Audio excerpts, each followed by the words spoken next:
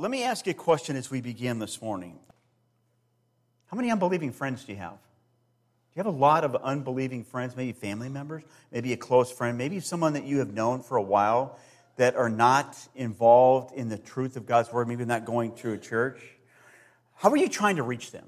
Do you have a plan? Are you asking God to help you as you seek to draw them into faith? I want to tell you a story, give you a testimony about a young woman who came to faith in Jesus. And I think the reason I like this testimony is because it draws out some principles about how we're to live our lives. Here's the story. A woman by the name of Pooty Sok, she's Asian, she told her Christian friends, "Leave me alone and quit praying for me." Pooty described herself as a Cambodian Buddhist girl, even though she was born in Long Beach, California, and grew up in Dallas. She said, "I figured I was Buddhist because my parents were Buddhists," and she thought Christianity was just a religion for Americans. Eventually, Pooty began to consider herself as an evangelical atheist. In other words, she began to talk to people, trying to convince them that there is no God at all. So when Pooty went to college at the University of Texas, one of her goals was to build a deep relationship. She wanted to establish some close relationships with people, and she succeeded with doing that. She found some people that she built deep relationships with, some of whom were actually Christians. They were active in a student ministry at the University of Texas. And during her sophomore year, Pooty says, "Listen, I hit a wall. I just hit a wall in my life. I began to see that everything that I was doing was becoming meaningless. And if what I was doing didn't have some kind of eternal significance or meaning, then it was all in vain." She began to think, if this God truly is real, He should be able to hear my prayers. So each night she began to pray that she would be able to that God would help her to know and to understand who He was and that He was trying to reveal Himself to her. Then one day, Pooty entered into a closet at the University of Texas. There was a ministry building that they had turned into a prayer room. Inside, she found a bowl with pieces of paper with names of students, names of friends that she had known. One after another, she began to look at the slips of paper, and then she found her own name written on the slips.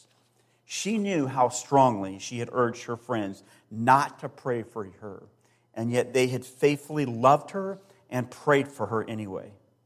She said she burst into tears that day in that tiny prayer room. God was softening my heart then. The next day she felt that God was asking her for a specific response, and she finally prayed and trusted Jesus with her Savior. And she says this, "All of a sudden I had a desire to go and share with people." She said, "God is real and He has changed my heart." Let me ask you something. How did you come to know Jesus? How did you come to know Christ? Was it a person? I've told this story here many times. A gal by the name of Lisa Borsch. She was living in California. I was on the other coast, literally on the other coast of Virginia, going to school in Norfolk. And for 2 years, she wrote me telling me about Jesus and about how her life had changed. And finally, through a set of circumstances, God radically changed my life and opened my eyes so that I would be able to embrace the truth of who Jesus is and what He is. See, I share that story because there's some important steps in there I think that you and I can learn. And there's some important steps from our text this morning that we're going to learn about how we can be a kind of missional living, how we can live our lives in such a way that maybe we have the opportunity to see people come to know and trust Jesus. Apart from that, it gives us the opportunity to tell people about Jesus Christ. Look at the story. Attachment to a believer. Acts of love. Communication of the truth. All of those things are important steps that you and I have been given so that we can model the life of faith, if you will, model the life of Christ. What I'm going to do is I'm going to invite you to turn your Bible as we get closer and closer to the end, Colossians chapter 4, verses 2 through 6.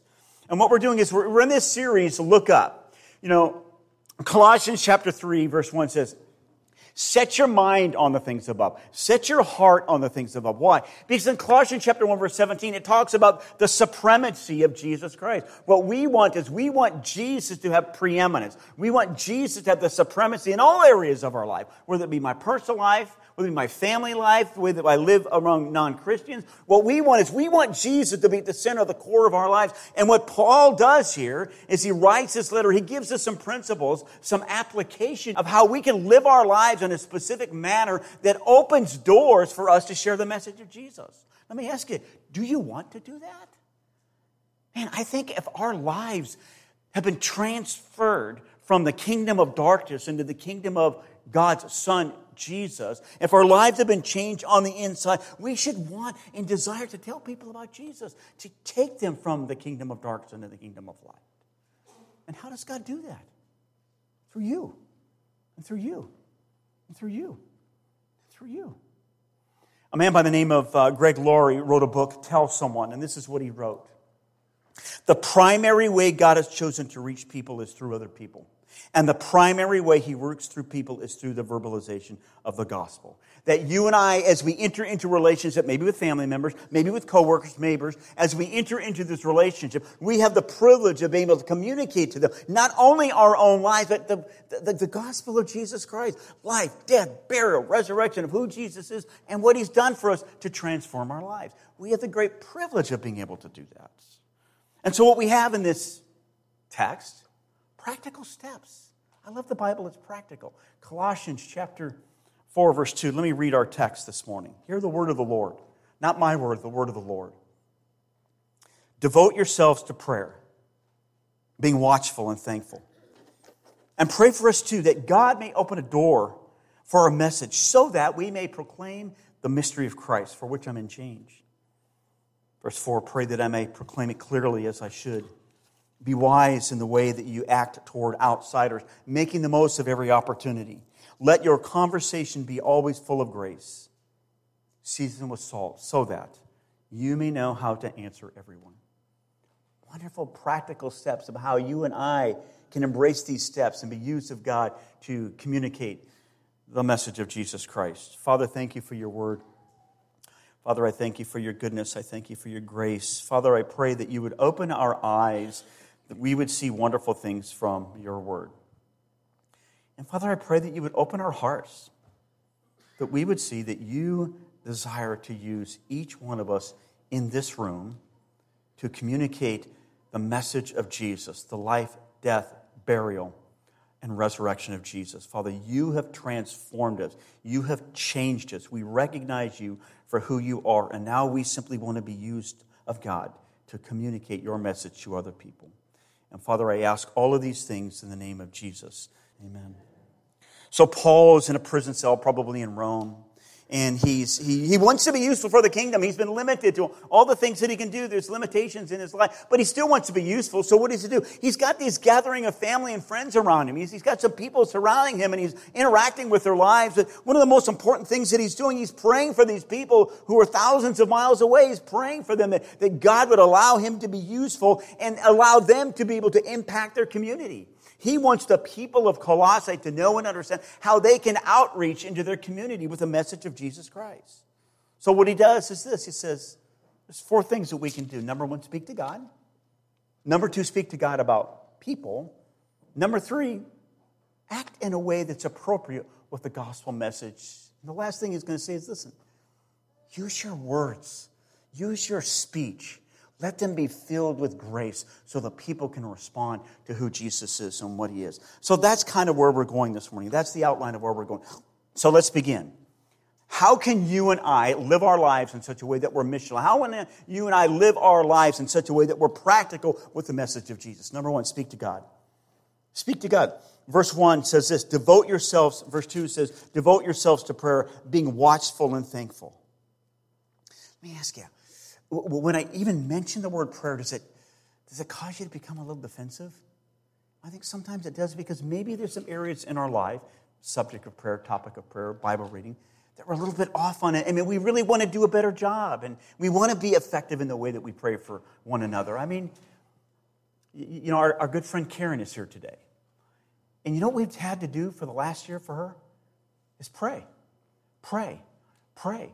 That her life would be transformed, that her life would be healed. And sometimes that's all that we can do. And what we're learning here is that we have the great privilege and honor of being able to pray for other people. Prayer is mentioned 3 times in here. So what Paul is saying, listen, I want you to be people characterized by the opportunity to pray. And maybe what we ought to do is see prayer not as a duty to be done, but as a privilege, as a responsibility, as something that we can do to build into our relationship with God. It's simply going out and speaking to him. Yesterday morning I got up. It's a little after 7. It's absolutely beautiful out. So So I grabbed a cup of coffee. I just walked outside, got on a chair, and I just sat there.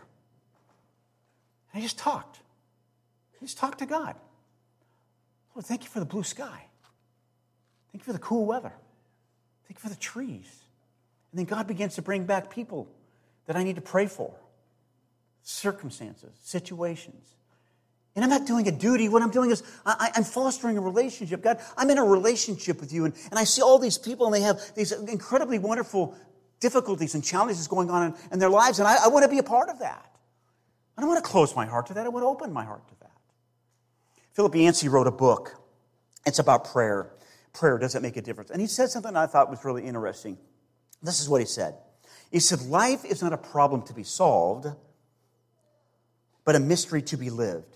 Prayer offers no ironclad guarantees, just a certain promise that we need not live that mystery alone. There's a lot of mystery, there's a lot of difficulties, a lot of challenges in life. And what prayer reminds us is that you don't have to go through this battle by yourself. The King of Kings and the Lord of Lords wants to be right there with you if you will just simply open our minds and our hearts to Him and respond to Him in a wonderful way. And one of the ways that we do that is how we pray to one another. And so what Paul does is, listen, I want to give you 3 guidelines, Paul said. 3 guidelines for how we pray and respond to God and build this relationship. First thing is this, be persistent. In other words, don't give up. Don't give up. That's what the word devote means. Don't give up. Be persistent. Keep going. Keep hanging in there. When life is difficulty and circumstances are going on, don't give up. Keep moving forward. When you feel like you're all alone and you don't know what to do, keep praying. When you're discouraged and all of these things are going on in your life, don't give up. Be persistent. Hang in there. God is responding to you. And maybe you don't immediately get the response that you want, which is typical. Don't give up. Be persistent. Be devoted. Keep moving on in your relationship with the Lord because He sees response and will help you in your time of need. Listen, Jesus knew about that. He knew the reality of our lives. Jesus gets to the point where He's going to the cross in the most important time of His life, and His disciples, they can't hang with Him. They're falling asleep. Jesus knew that we would become discouraged. Jesus knew that we would fight this battle of coming to Him appropriately. And so what He does is this. During His earthly life, Jesus teaches a couple of parables about prayer and the importance of prayer and the significance of prayer. Luke chapter 11, Jesus is with His disciples. He said, Lord, will you teach us to pray? And then He does. He teaches them. He gives them the disciples' prayer. And then immediately, right after that, He tells them a parable. He tells them a story about how they're to respond in prayer. And this is the parable. A parable is this. A guy's in bed, and he's in bed with his family. He's all tucked in, and they're all inside. And then somebody comes knocking on the door, banging on the door. Hey, listen, somebody's come, and I need to feed them. Do you have anything in your house that you can give to me that I can feed this neighbor, that I can feed this person? The guy says, no, I'm in bed. I'm already tucked in. I can't get up and give you what you need. Luke chapter 11, verse 8. Notice what Jesus says responding to that situation. I tell you the truth, though he will not get up and give him the bread because he is his friend, yet because of the man's boldness, he will get up and give him as much as he needs. In other words, you say, listen, be bold in the way that you pray. When you come in that relationship with God, recognize that you have the opportunity to be bold in the way that you pray. Pray boldly before who God is. There was a second parable that Jesus gave about prayer because He knew that we would struggle with this. He said, listen, I want you to pray boldly. Second parable is about a woman. She's a widow, and she's all alone. And she has no one to plead her case. No one. No family members, no friends, no one around. And she keeps going to the judge. She keeps going to the judge, and he keeps dismissing her, pushing her off, getting her away from him. You don't like what he's saying. Luke chapter 18, verse 1. Notice what Jesus says. Jesus told His disciples, He said, always pray and don't give up. He gave them that specific parable so that they would always pray and not give. What we're learning from the life of Jesus is be bold in the way that you pray. Always pray, don't give up. Know that God wants us to come to Him to storm the gates of hell because of all the difficulties and the challenges going on in our life. Don't give up. That's the first principle. Second principle is this. Watch out. When you're praying, are you watchful for things going on in your life? Watchful for things going on around you? Give you circumstances, opportunities to pray for the things that are going on. You know, a lot of times we think, well, you know, what I need to do is I need to close my eyes and I need to pray. That's not what he's talking about here. He's talking about opening your eyes, being watchful for all of the difficult challenges going on in your life. Maybe there's a burden in your life. Maybe there's a challenge that somebody else is going through. You know, you get the text, you get the email, you get the notification from someone that a family member or someone else is going through a difficult time, and we have the opportunity to respond. We know the difficulties and challenges of life, and we need to be watchful of those kinds of things. But I think there's also another kind of watchfulness. You realize you're in a battle? Do you realize that you are in a spiritual battle? That battle continues day on and day out. The Bible says this: the thief comes to kill, to rob, and destroy. He wants to ruin and wreck your faith. And you and I need to be watchful. We need to be tending of this because we know that we are in this spiritual battle. Peter recognized that. Jesus even said, Peter, Satan has tried to take you away. He's tried to sift you, but I have what? I have prayed for you. And later, Peter would write these words in 1 Peter chapter 5, verses 7 and 8. Cast all your anxiety on him. Why? Because he cares for you.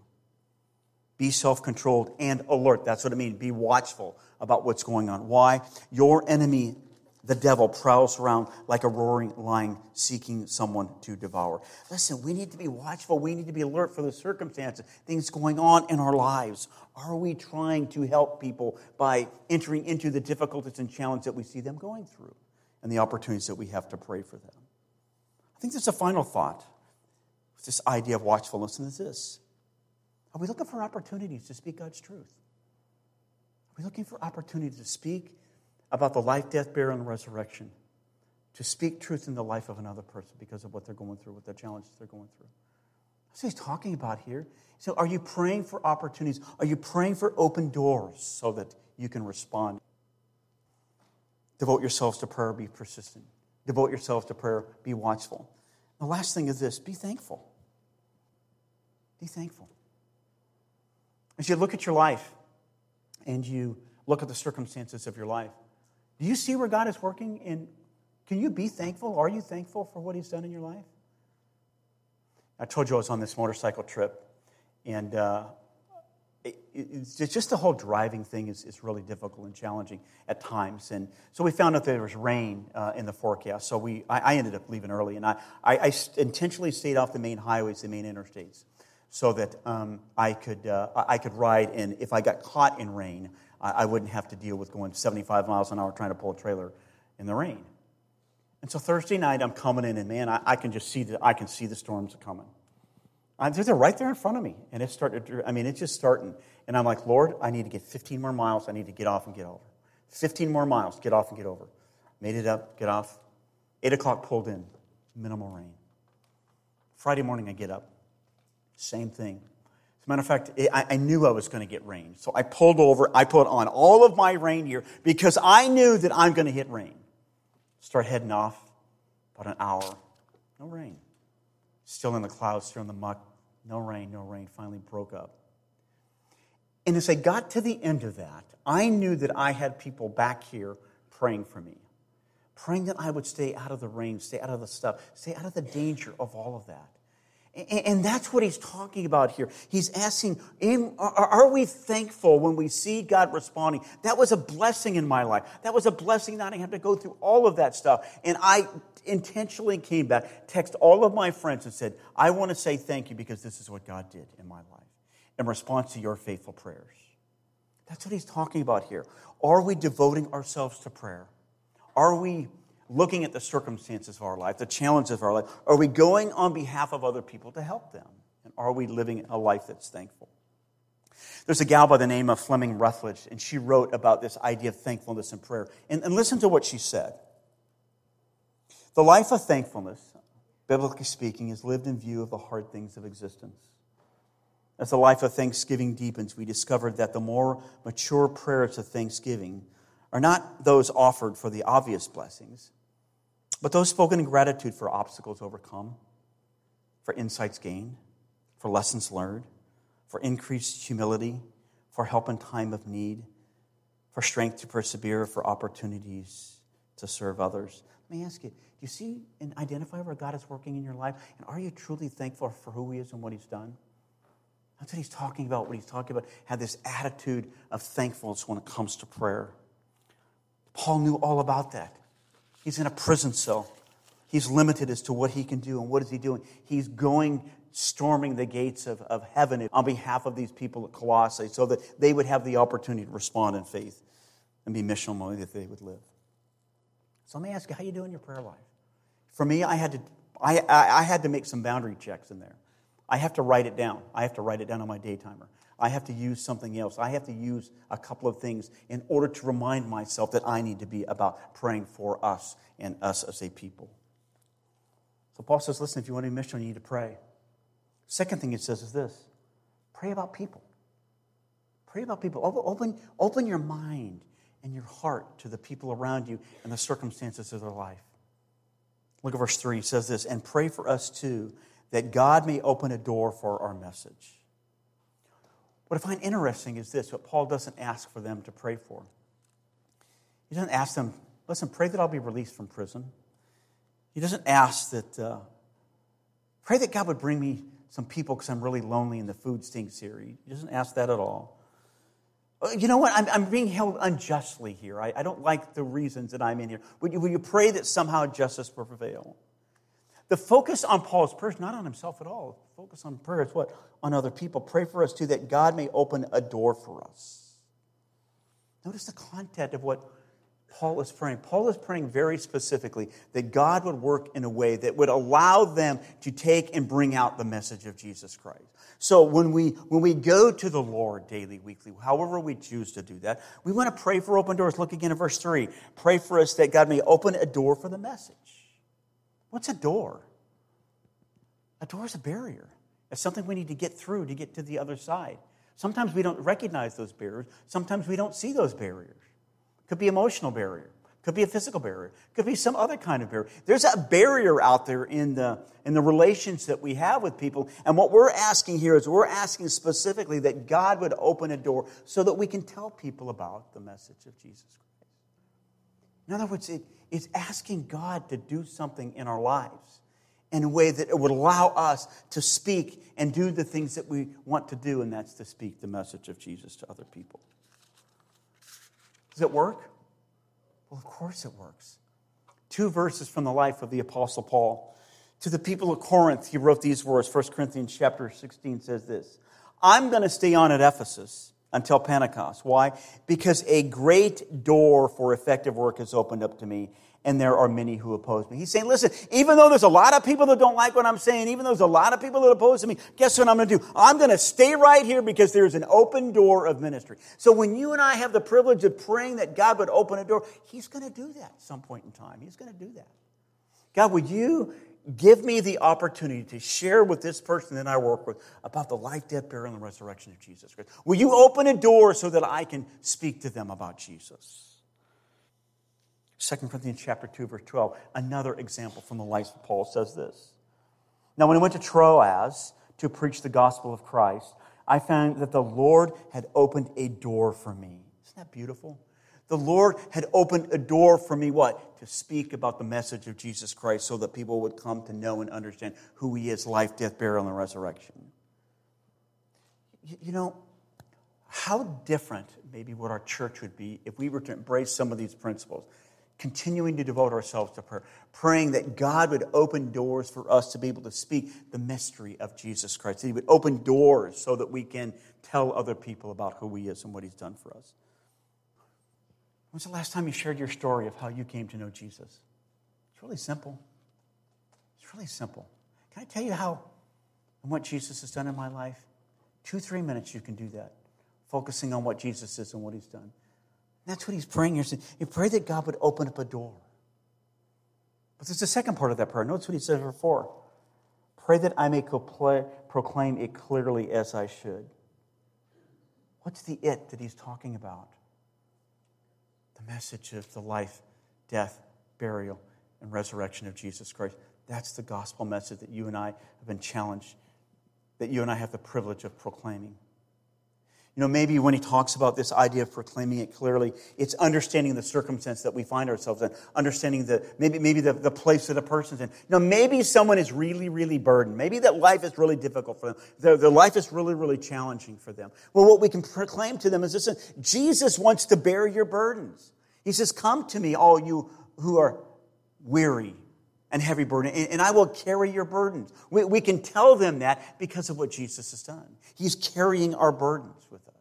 Or maybe like this gal who was at the beginning of the illustration, who's kind of wandering out and not sure of what's going on in life. Maybe she's lacking a meaning and purpose. What we can do is we can tell them, we can point to Jesus. Jesus gives us meaning and purpose in life. He is the all-sufficient one in our lives. What he's talking about is this. He's talking about being specific about who he is and what he's done, being clear and articulating the gospel of the life, death, burial, and resurrection of Jesus Christ. So, principles from Paul. Devote yourselves to prayer. Don't give up. Keep going. Pray for open doors, that God would open doors for us to speak about who he is and what he's done for us. Number 3 is this. Be wise in how you respond to other people. Respond in such a way that allows you to build into the lives of other people. Notice what it says in verse 5. Be wise in the way you act toward outsiders. Make the most of every opportunity. What I find interesting here is Paul just assumes that we're going to be around outsiders. We're going to be around unbelievers. He wants us to be around that. They talk about, after you've been a Christian for like 2-3 years, that you lose all your contacts with non-Christian people. Man, I love to be around unchurched people. I love to be around non-Christians. I love to hear their stories. I love to hear about what's going on. I love to try and bridge that gap. And that's what he's talking about here. He's talking about finding ways to respond and act in such a way that proclaims to them who you are. Billy Graham once said this. Interesting.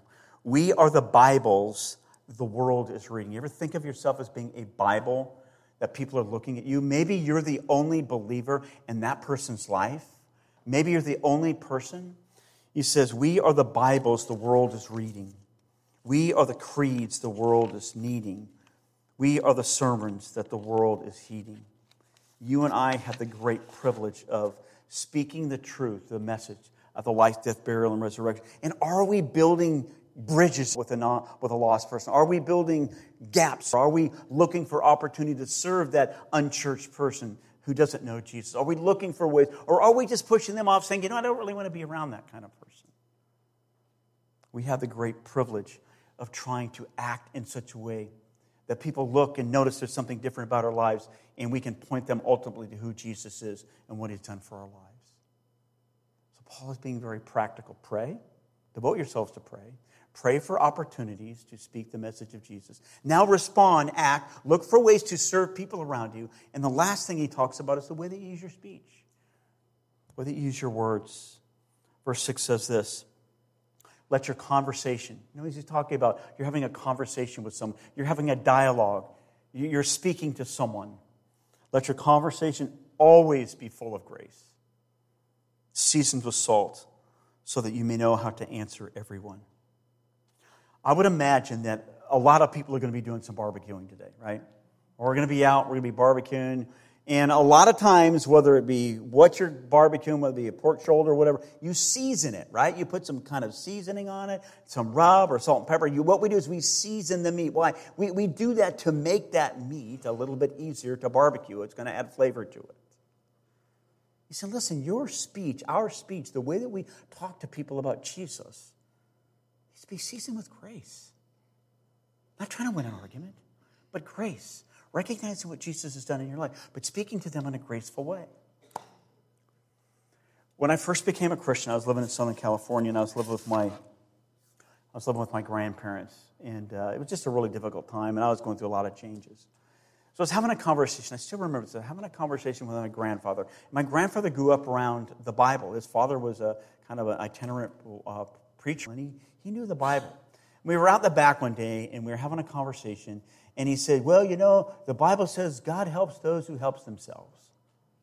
Well, I knew that wasn't in the Bible, and I just told him that. I said, that's not in the Bible. And the only thing that I did, and the way that I said it, I just burned a bridge.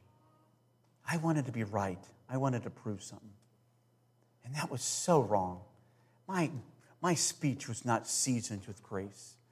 It was seasoned with a desire to be a know-it-all, to think that I knew something. The good news is this, that God gave me the ability and got me pointed in the right direction to get some instruction, get some teaching, to allow me to be able to speak to my grandmother and my grandfather about truth and what had happened in my life. And years later, I actually, wanting to make sure that my grandfather knew exactly what had happened in my life, I took a yellow piece of paper and I wrote 3 pages to my grandfather of who he was in the role that he had played in my life, to show him that my life had radically changed. The text says this, let your speech always be with grace, so that we know how to respond to people in the circumstances that they find themselves in. Real briefly, a couple of principles here from the book of Proverbs. I'm just going to rip through these and how to use our words. Number one, avoid an argument. You don't have to get in an argument with everybody. You don't have to argue. Some people already know where you're at and what you believe. You don't have to argue with them. Don't get in an argument with them just for the sake of getting an argument. Second thing is recognize foolish behavior. Proverbs says this, stay away from a foolish man, for you'll not find knowledge on his. Some people just want to pull us into and have a conversation or an argument with us. We don't have to go down that way. Ask good questions. Let me ask you, so, why do you want to know this information? Why are you asking this? Are you being sincere in the dialogue that we're having? Or are you just trying to prove a point? Trying to make me look bad? Trying to trump me up? Avoid an argument. Recognize a fool. Number 3, recognize that people are people. Look at Proverbs 20. The purposes of a man's heart are deep waters, but a man of understanding draws them out. Listen, we are complex people. We don't know what goes on in the heart and mind of another person until we have the opportunity to sit down and talk with them, a dialogue. We don't know what's going on, the life struggles inside of another person. What we want to do is we want to be able to dialogue in such a way that draws them out. Hey, what's going on in your life? Is there anything that I can do to help you? Can I pray for you in some way? Can I respond to you in such way? The purposes of a man's heart are deep waters. Some people are masking pain and suffering and issues that are stuffed way down deep inside of them. I have the great privilege of through our grace to try and draw them out and to direct them to the cross and who Jesus is. Last thing is, remember the power of your words. Proverbs 18 says this, the tongue has the power of life and death, and those who love it will eat its fruit. Our words can have a profound effect on people in their lives. That's why it says pray. Pray about what you do. Pray about what you say. Pray about all of those things so that you and I know how to respond with grace to people in time of need. So Paul is getting ready to end this letter. He's talked about family relationships, and now he's talking about being missional in the church, how you and I can respond to outsiders. Prayer is an important part of the way that we respond to outsiders. What we do and how we act and how we serve other people is an important part of our testimony, if you will. Always being graceful in the things that we would say, the way that we respond to them, not in an argumentative way, is important. And the way that we words are incredibly powerful in shaping the gospel message. These are great tools that Paul has given to us in the church as we seek to be a testimony to those outside the family of faith. Just before we take communion, let me just ask you one other question. Do you have a desire to reach people for Jesus? And I think we should. I really do. And God, in a way that we don't fully understand, is bringing people into your life that I can't reach. He's bringing people into my life that I can't reach. He's directing people through circumstances and situations. He's bringing people into your life, into our life, in such a way that only you have the privilege and the opportunity to tell them about Jesus. You know, I see some of the circumstances of what's going on in my own family. How my dad's life has radically been changed. I see circumstances of other things going on with my family members. And one of my prayers is, God, bring a Christian into their path. Bring a believer in their path who can talk to them about the life, death, burial, and the resurrection of Jesus Christ. You and I have the great privilege of being able to tell people about Jesus. Father, I thank you for the way that you've changed our lives. Thank you for a gal named Lisa Borsch who wrote me for 2 years telling me about Jesus. Father, thank you for the faithful testimony of of people in this room who go out and share the message of Jesus. And Lord, I ask that you would place a burden on our hearts about how we can communicate the message of Jesus. Father, it would be great if this week, if you would open doors for each one of us, a clear open door for each one of us to share about who you are and what you've done in our life. Father, I pray that you would do that this week for each one of us. Lord, through our neighbors, through associates, Lord, through people that we might meet. Lord, make us open and mindful for how we can communicate the message of Jesus Christ. Father, this morning we come humbly to you. Thank you for the privilege of being able to take communion together. Father, I ask all of these things in the name of Jesus. Amen.